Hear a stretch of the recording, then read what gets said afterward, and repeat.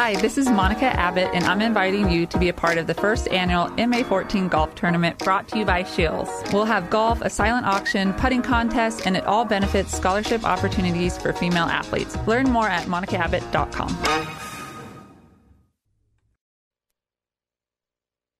Pack your bags, start the car, and get on the road.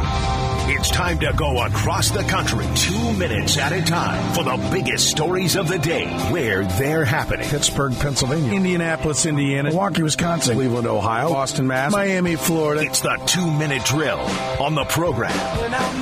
Every Monday and Friday at this hour, we go around the country 2 minutes at a time, talking to the people covering the stories where they're happening. It's brought to you by our friends at Twin Peaks. The Pro Bowl AFC NFC flag football game coached by the Manning brothers. You can check that out. All the college basketball, you can check that out.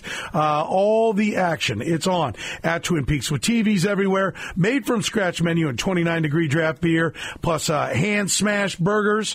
You can check it out right now. The whole menu made from scratch. Most underrated part of the equation at Twin Peaks is that incredible made-from-scratch menu. Check it out. Of course, great spot to watch the big game as well. Eats, drinks, scenic views, Independence, Olathe, and in the Northland. Grab you a little fun tonight. Head on over to Twin Peaks, TwinPeaksRestaurant.com. All right, let's get things started. Here on The Drill, we begin in Milwaukee, Wisconsin. Brian D., ESPN Milwaukee, is there. Brian, how are you, sir? I am fabulous. Happy Friday. Yeah, happy Friday to you. I think it was, I don't know, was it Monday we had you in here or last Friday, whatever it was. And immediately you're talking about the problem with Adrian Griffin. Apparently, when Brian D. talks, the Milwaukee Bucks listen. They immediately fired the head coach. What did you do? I put the kibosh on him, or like most Bucks fans and people in Milwaukee, I just watched the team and realized it wasn't going to work anymore, right? You can tell when you've got Giannis and Dame Lillard on your team and you're 25th or 26th in the league in defense, something needed to change. This dated back all the way to early in the season when Terry Stotts basically quit the Bucks because he got into some sort of argument in a practice with Adrian Griffin. It just seemed like the dynamic was off from Jump Street, and then the performance followed. So the Bucks needed to get somebody in there to stabilize the ship. They're 0-2 under Doc Rivers so far, but this is a guy that obviously has a championship pedigree. He's dealt with big-time egos and all-stars throughout his career to varying levels of success. They're bringing him in, not for now, even though they're 0-2 through 2 games with him, but to stabilize the ship and get this team right defensively for a playoff push so they can avoid the fate like they did last year where they lost in 5 games to the Miami Heat. Anybody mention the idea that perhaps, like, I don't know, maybe Giannis and Dame are 2 guys that really need to dominate the ball to be at their best, that maybe it's not the best combination? Could that be possible? I don't think that's it at all because they've been spectacular offensively, right? Like, it doesn't matter who's getting theirs. They've both had great nights, and they've worked in conjunction awesome. Offense has not been the problem for the Milwaukee Bucks this season. It's been the defensive side of the floor and adjusting to playing team defense without a defensive stopper like Drew Holiday out there. Now, Giannis is obviously a defensive stud, too, a guy that's won Defensive Player of the Year in the NBA. So when things are going so horribly and you've got that guy on the floor, it seems like almost a schematic change that needs to happen, to use the football phrase, as opposed to a personnel thing. So Giannis and Dame are getting along great. Offensively, they're going to be just fine. It's got to be rectifying things on the defensive side of the floor. Yeah, and that listen, I like Doc Rivers as a head coach. I think it's a nice hire for them. I'm kind of surprised it didn't work with Adrian Griffin based upon the type of player he was, which was that glue guy, do a little bit of everything, whatever it takes to win. And, you know, those are the guys that usually kind of seem to understand and get it, but sounds like he was anything but the get it guy. Let's talk about the Packers. Did they get it right by stealing away Boston College's head coach, Jeff Hafley, to be their new DC? You know, it was interesting when that hire broke of Jeff Hafley. We all looked at each other and went, we don't know anything about this guy. And I think that was kind of the common sentiment throughout National Football League circles. And I texted a couple of our teammates here at ESPN Milwaukee, former Packers offensive lineman Brian Balaga, former Super Bowl champion and Packers Hall of Famer Mark Chmura, who went to Boston College. And when both of them texted me back and said, I don't really know anything about this guy, I knew it was kind of a long putt for the Packers. He does seem to have a relationship with Matt LaFleur, which is a good thing, the head coach of the Packers. He does seem to play an aggressive style of football, which is not something you could have said about their previous defensive coordinator in Joe Barry. So I think a lot of Packers fans are cautiously excited and optimistic that this defense is going to be far more aggressive than it's looked the past 2.5, 3 years. All right, we'll see if it works out in the long run. Trading Corbin Burns to the Baltimore Orioles, that's what the Milwaukee Brewers did. What do you think of this? Is this just the Brewers being the Brewers and trying to keep the machine going Tampa Bay Ray style? Yeah, that's exactly what it is. This was kind of the least surprising news ever. We didn't know when it was going to happen, but we knew it was going to happen because the Brewers simply were not going to pay Corbin Burns, a former Cy Young Award winner, a $300 million contract. That's just not how they operate. They may have offered him a long-term, if there's such a thing as a low, 9-figure deal. They probably did that, which is, like $100 million, but he was never going to sign that, knowing his market value. This is how the Brewers do things. They go young. It's the reason they just signed Jackson Chourio, their 19-year-old top prospect, to an $87 million deal before he's played a AAA game, right? Like, this is how they do things. They try to win while their guys are young before their market value becomes too much for them to afford to pay. So this was just the next step. They brought in a couple of prospects, and as we know with prospects, you just never know how they're going to pan out. So time will tell, but this was kind of a sad but not surprising piece of news for the Brewers. Yeah, but I'm going to tell you, if it means we got to wave goodbye to stars here in this town, and then we can keep having winning record after winning record, playoff after playoff, then we can wave goodbye to 100 lost seasons. I'll do it because I've watched Salvador Perez play for a bunch of 100 lost seasons, and it hasn't been fun. We got our guy, but it sucks.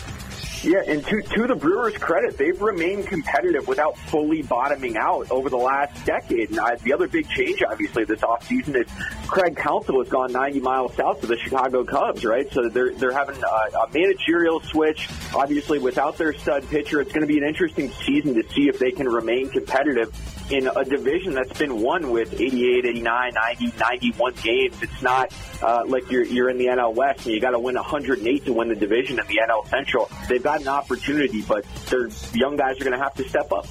Brian D. in Milwaukee. Great stuff as always, my friend. Really appreciate it. Have yourself a great weekend. You do the same. Thank you very much. Going back to Houston. Stan Norfleet, Sports Talk 790 in Houston, Texas is next. Stan, how are you, sir? Gentlemen, good afternoon. How's everybody? I imagine you're feeling pretty good about things, about a week and a couple of days from now. Yeah, yes. We're quite confident, although we know the 49ers are a good team. But life is good during football season in these parts. We will not deny it is a good feeling. But there has to be a pretty good feeling in Houston, right? Even though C.J. Stroud isn't playing in this game, I'll bet everyone in Houston thinks he's going to be playing in future games like this. You know how this feels, guys, to have that young, burgeoning superstar on your hands, and he's the signal caller. Oh, my God. And he's on a rookie deal. And we are fortunate here in Houston that this is going to be a free agent destination, depending on what source you use, the third or fourth most cap space going into this year's free agency.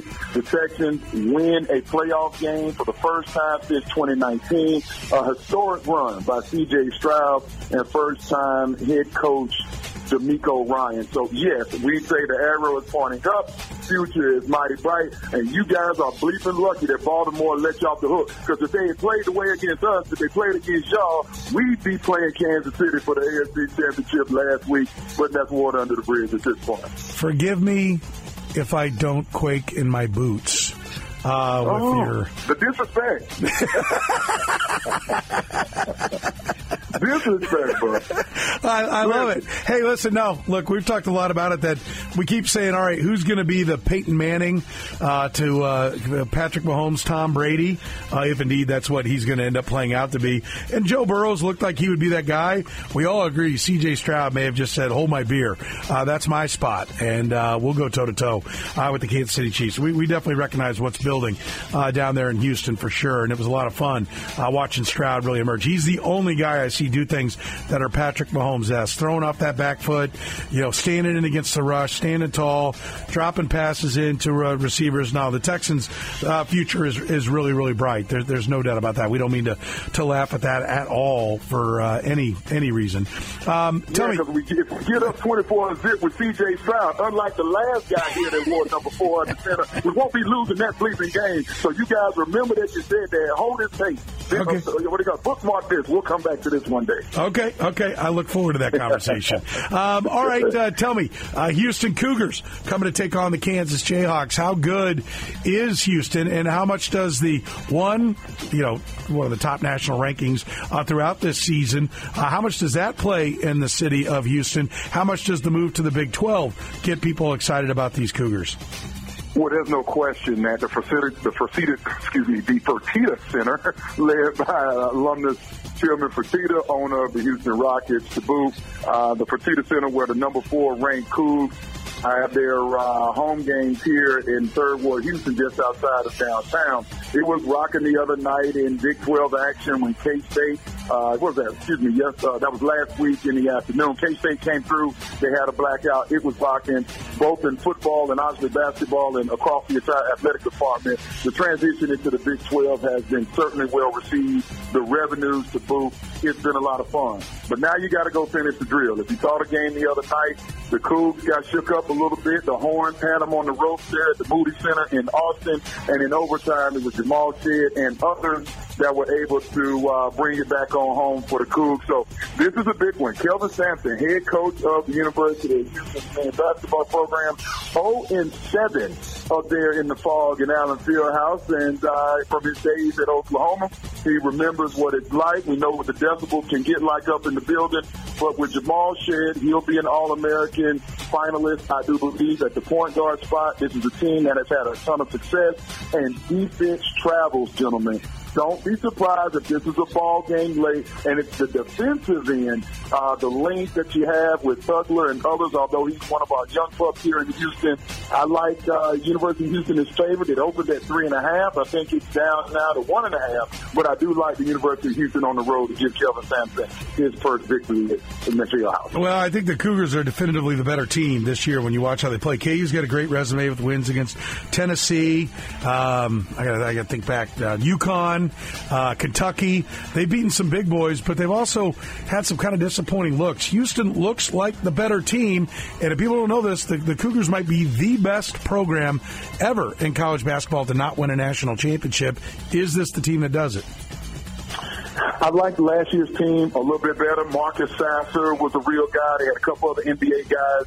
This team is a little bit younger, built a little bit different, probably more length, not as much athleticism, so they're having to do it different ways. Probably getting more contribution from some young guys, like I mentioned, the Houston native Tugler there with some length and size as a young guy. But when you have Kelvin Sampson, and again, the way they play defense, it ain't sexy now. It certainly doesn't look like some of the other programs in the country. But it is effective. They really want to slow the game down. They stall you out. They put the clamps on you. They wait for you to do something crazy, just like the movie Top Gun, where they say, well, Iceman, then he got you. Yeah. So we'll see. I think Jamal Shedd is certainly capable enough to lead those guys to victory, especially if he gets that shot falling. But again, that environment can be intimidating to a young team. Sure, for sure. Nobody coaches defense like Kelvin Sampson. We remember that from all his Oklahoma days, and nothing has changed. Has anything changed with the Houston Rockets? What do they do at the deadline? Are they going to be shipping off pieces? Are they going to be adding to this team? I like a lot of the young talent. I like the plan, but at some point it has to come to fruition. What do they do at the deadline?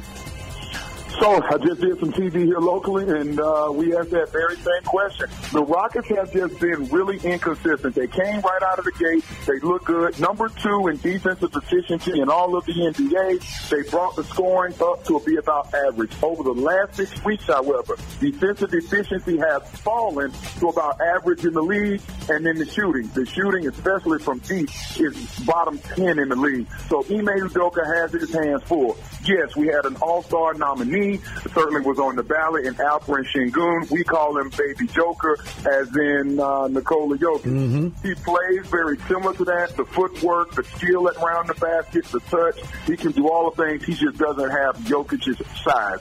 He would be one of the young pieces. He's not going to be involved with any deal. Nor do I believe Jabari Smith Jr. He's not going to be involved in any package either. The rumors are that Jalen Green can be had, the former number 2 overall pick. Would somebody put him in a package? I mean, I've heard all types of names. Zach LaVine in Chicago, Mikal Bridges in Brooklyn. Who else have I heard? DeJounte Murray in Atlanta. So we'll see. It seems like, in summation, that Ime Udoka, head coach, and Rafael Stone, the general manager, they're kind of switching blueprints midstream. It was, let's go get Fred VanVleet, let's go sign Dylan Brooks, let's bring in veteran Jeff Green, and let's get some teachers to show these young guys how to be professionals.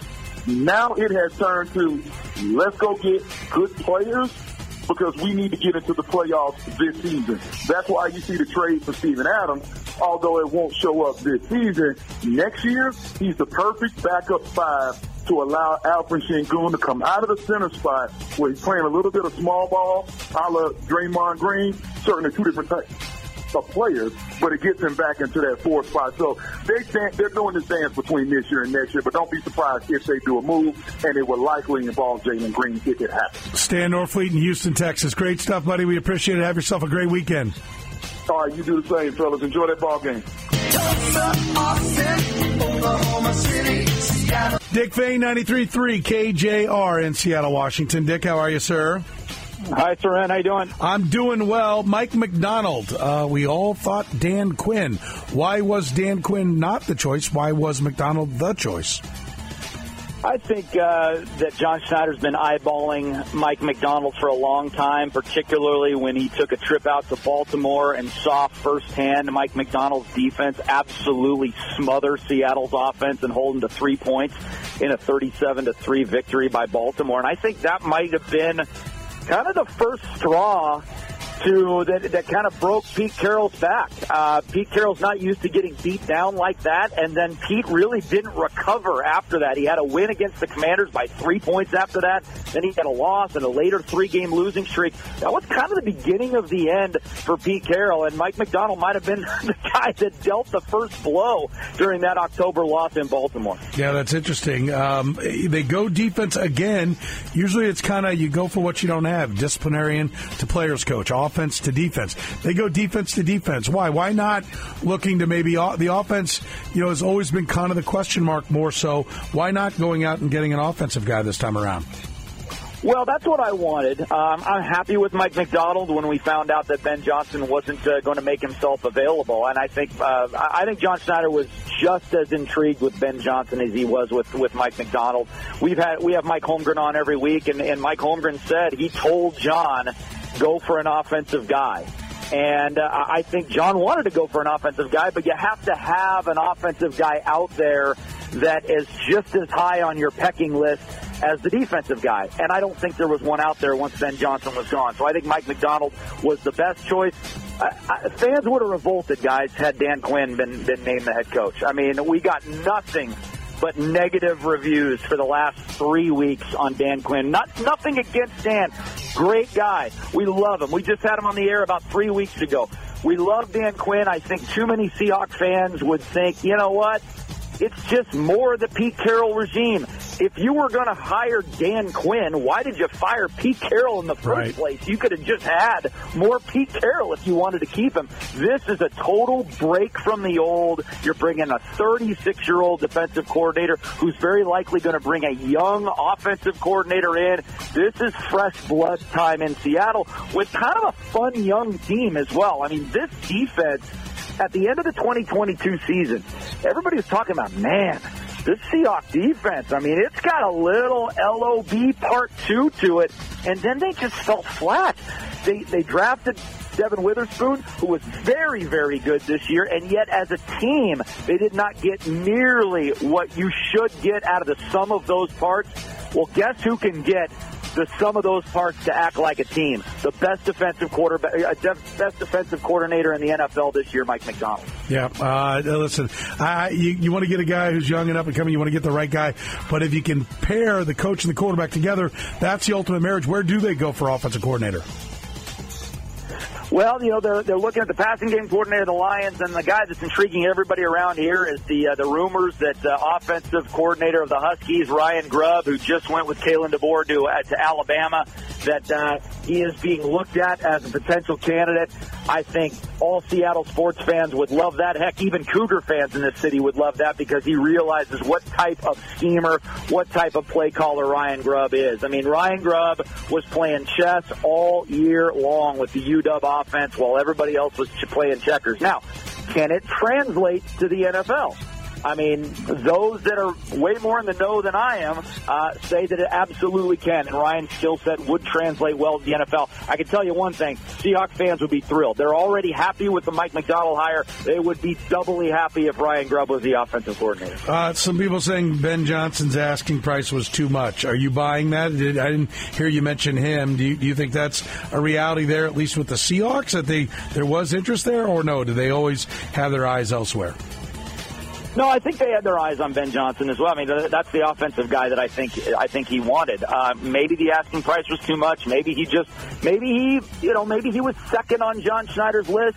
Maybe he was second on the Commander's list, and so he got it out with his agent and said, "Okay, we're going to put a story out there that he wants to be loyal and come back to Detroit." There are many possibilities in the whole Ben Johnson thing. I just hope it doesn't blow up in his face. I mean, there's a lot of hot offensive coordinator names that 2 years from now, they're not hot offensive coordinator names anymore. What happens if Jared Goff goes down next year? What happens? There's a million things could happen to the Detroit Lions that doesn't equal them going to the NFC Championship game. And is Ben Johnson the same type of hot commodity 12 months from now as he is right now? I'm not sure that he would be. Yeah, no, I agree. And I also think it's, head coach agent 101. As soon as you're not going to be the guy and you're not going to be the guy, release the statement, right. Release the video that says, I'm so thrilled that I'm right here. This is where I really wanted to be, whether it's blowing smoke off a cigar in Oregon or take your pick of any of them. That seems to be the new mode of operation. Yeah, do the Leonardo DiCaprio Wolf of Wall Street, right? I'm not going anywhere. Yeah, exactly. Dick Fain in Seattle. You're the man, Dick. We appreciate it. Have yourself a great weekend. Sounds good. You too.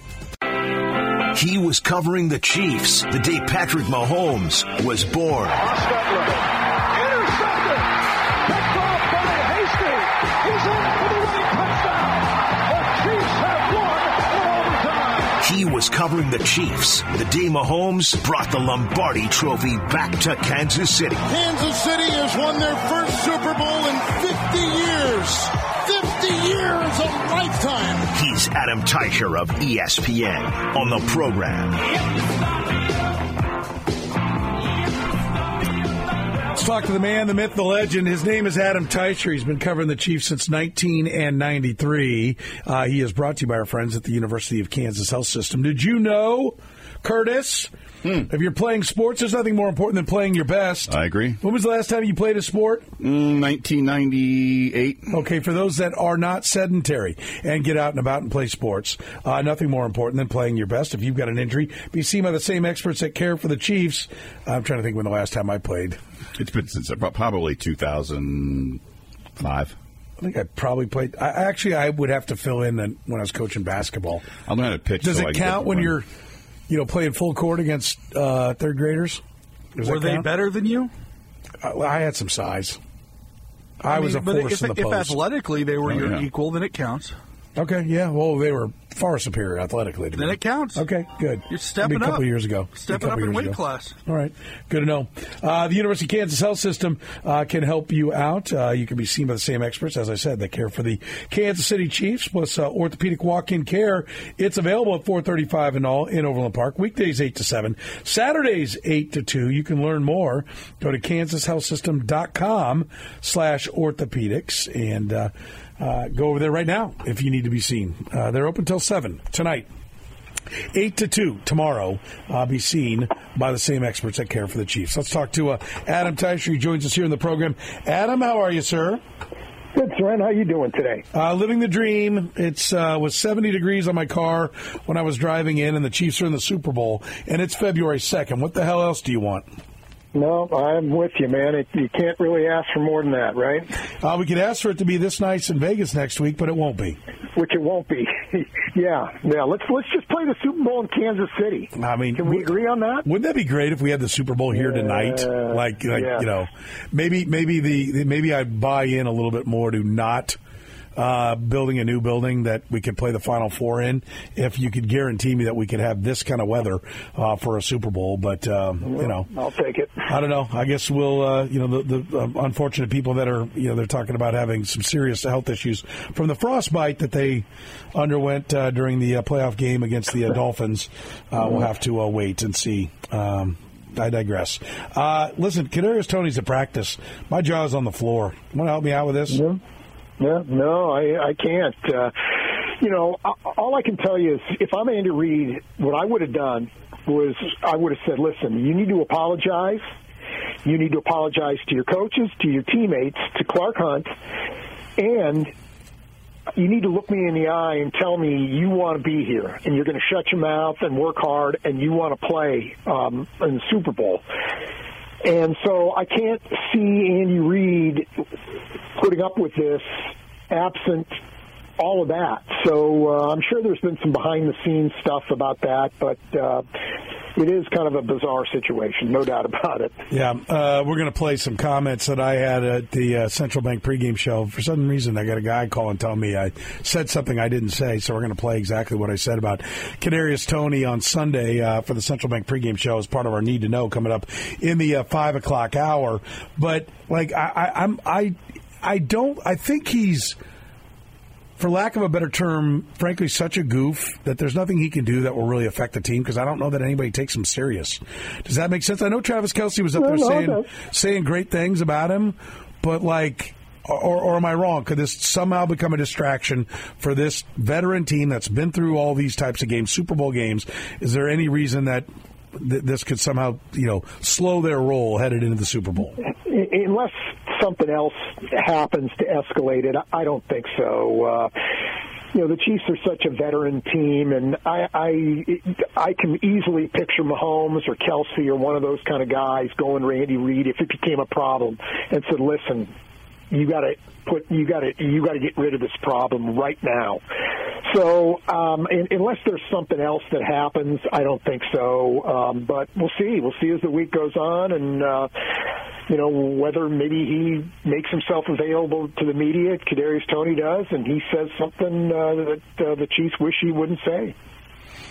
That is you remember Mitch Holthus doing everything he could to grab the mic away from Tyreek Hill at the first Super Bowl parade, ending how it's as soon as Travis Kelce handed it to him, Mitch was about to fall off the stage, reaching, trying to get it out of Tyreek Hill's hands. And everyone was like, oh, no. Yeah, we were like, oh, my God, what's he going to say? Squared with Kadarius Toney. Squared. No doubt. I mean, Monday night, are you going to be there for the big Melee media session? I will be there for the opening night. I will be there. Are you going to make a beeline for Kadarius Toney? If he's there, I will swing by, but I'm not expecting to see him. I think he'll maybe get the opening night flu or something like that. Fantastic. If they IR him, they don't have to make him available, right? Exactly, yeah, they don't. But there's no injury, my understanding is, anymore, if there ever was, and according to him, there wasn't, right?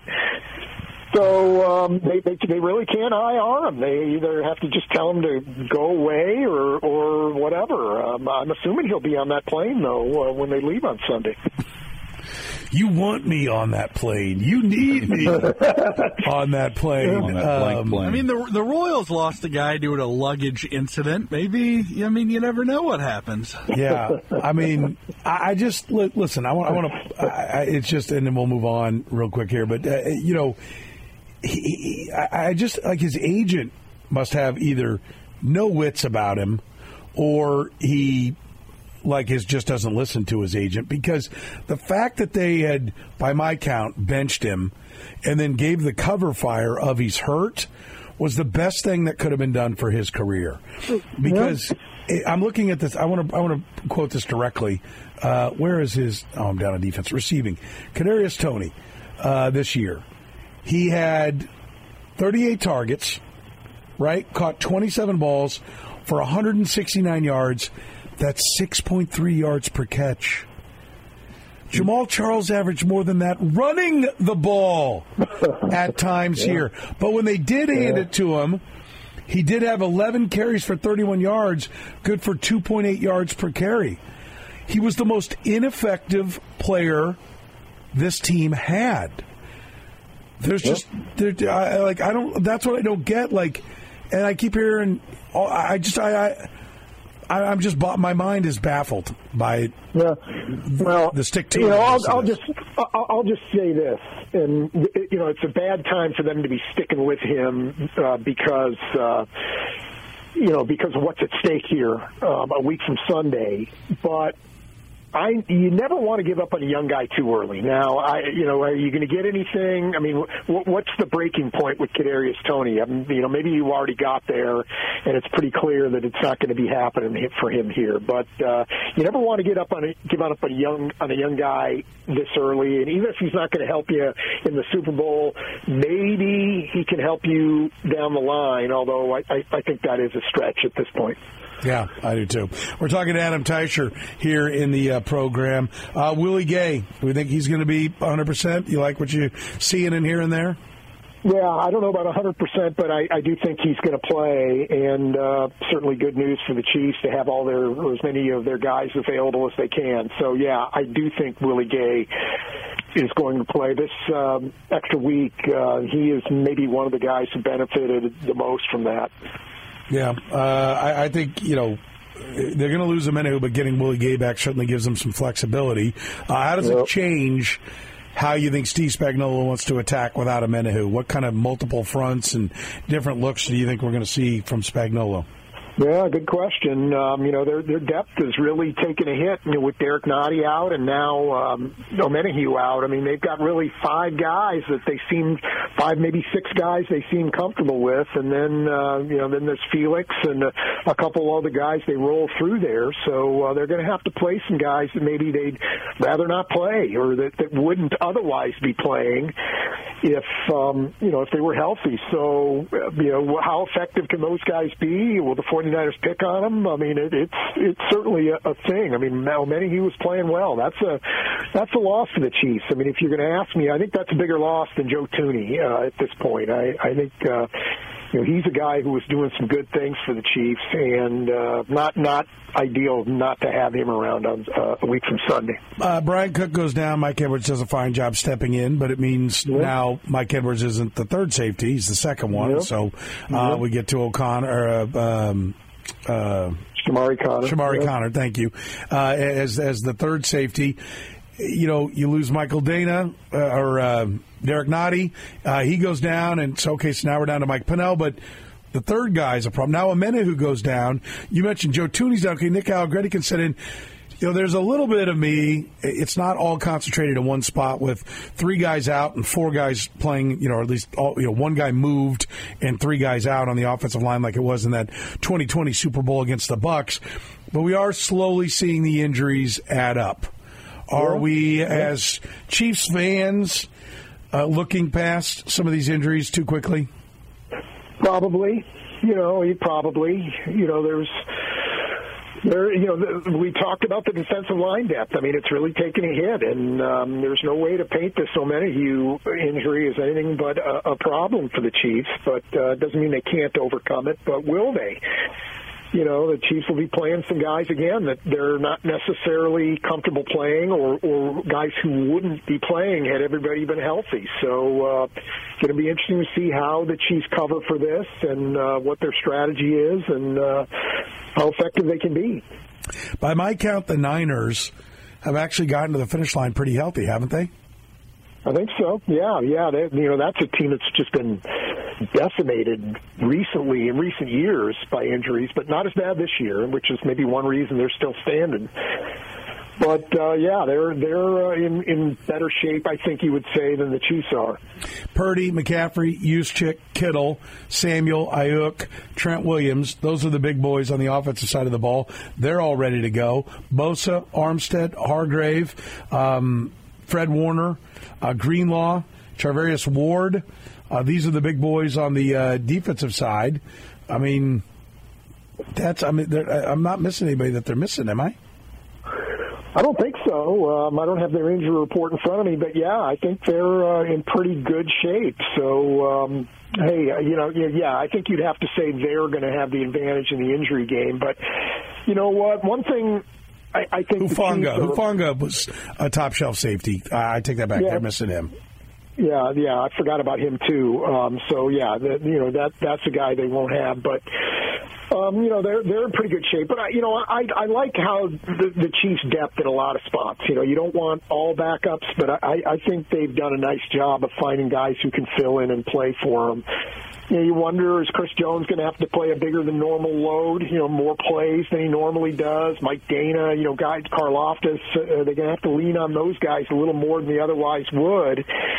My sense is probably, and then how effective can they be? Can they handle the extra work at this point in the season? So, it's going to be interesting to see how the Chiefs handle this. All right, let's take a break. One more with Adam Teicher, our Chiefs insider from ESPN. He's brought to you by the University of Kansas Health System. You can be seen by the same experts that care for your Chiefs right now. They're open at 4:35 and all. Walk-in care. No appointment necessary. Now till 7. Weekdays 8 to 7. Saturdays it's 8 to 2. Learn more at kansashealthsystem.com/orthopedics. We talk more Chiefs with Adam Teicher next here in the program. All right, the Joe's Kansas City Barbecue burnt end of the hour answer. We were discussing tight ends and MVPs in the previous hour. And so I thought, well, I'll ask this question. How many tight ends have had 100 yards receiving in a Super Bowl? Travis Kelce's done it. That is one. I'll say a couple. I'll say he's one of two. 4. 4? Travis Kelce against the Bucks. Rob Gronkowski against the Eagles. Vernon Davis against the Ravens.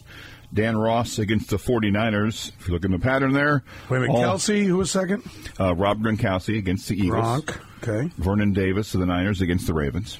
Oh, he did, okay. And Dan Ross of the Bengals against the Niners. Oh, I remember that. Dan Ross was the first. Not a good pattern for those tight ends. No, all 4 lost. Losers. So let's hope that Kelce is under 100 yards in the Super Bowl, or else the Chiefs are going to lose. I mean, come on. That's Soren's bet. That hurts my chances on my 17-1 on the MVP. That might explain why there hasn't been a tight end who's been an MVP. All 4 they've gone over 100 have lost. I'll have to check my FanDuel account and see if it's still 17-1. He was 17-1. Adam Teicher is with us, brought to you by the University of Kansas Health System. Adam, we just gave away wonderful Joe's Kansas City Barbecue. Joe'sKC.com. Don't go and get barbecue in Vegas because you're going to be really bummed out. I'm just going to tell you. There are a couple of places my buddy's like, oh, they got really good barbecue. And I went a couple of years ago, and I'm like, this place sucks, dude. Like, don't ever bring me to a barbecue place in Vegas again. Get lost. And we came back, and it was Adam Hill, who had not been to Kansas City, and he came to Kansas City a few months later, and I took him to Joe's. He's like, all right, dude. I understand now. I get it. I get it. My bad. He just threw it. He goes, my bad. This place is, the blank. And so, yeah, Joe's Kansas City Barbecue. We just gave it away. Joe'sKC.com. Order it tonight. Come on, make the whole family happy. Get you a rocket pig, a short end, some of the city's best fries, best onion rings, and call it a night. Sit back, put your feet up, and enjoy.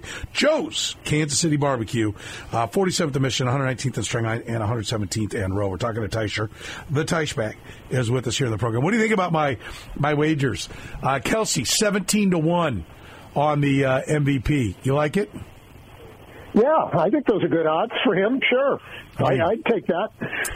Plus 135, so not even 3-2 is what you get on Patrick Mahomes. And rightfully so. He's the most likely guy to get it. I understand that. But there's no value in that. Despite what Eric Eager said earlier, I see no reason to bet that for me, because I don't think he paralleled, if the Chiefs win, Mahomes is the MVP.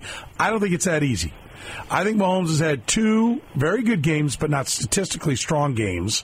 And I think people want to give it to somebody new, just like the MVP. For Mahomes to win the regular MVP, the regular season MVP, he has to go above and beyond because people want to give it to somebody new. And I think that'll be the mindset if the Chiefs win and he doesn't have a dominant game. And then the fans have a 20% vote, which he pointed out. The Swifties are going to pound the phones or the internet, and they're going to vote Kelsey no matter what. So he's like 20%, bang, in the bank, right there.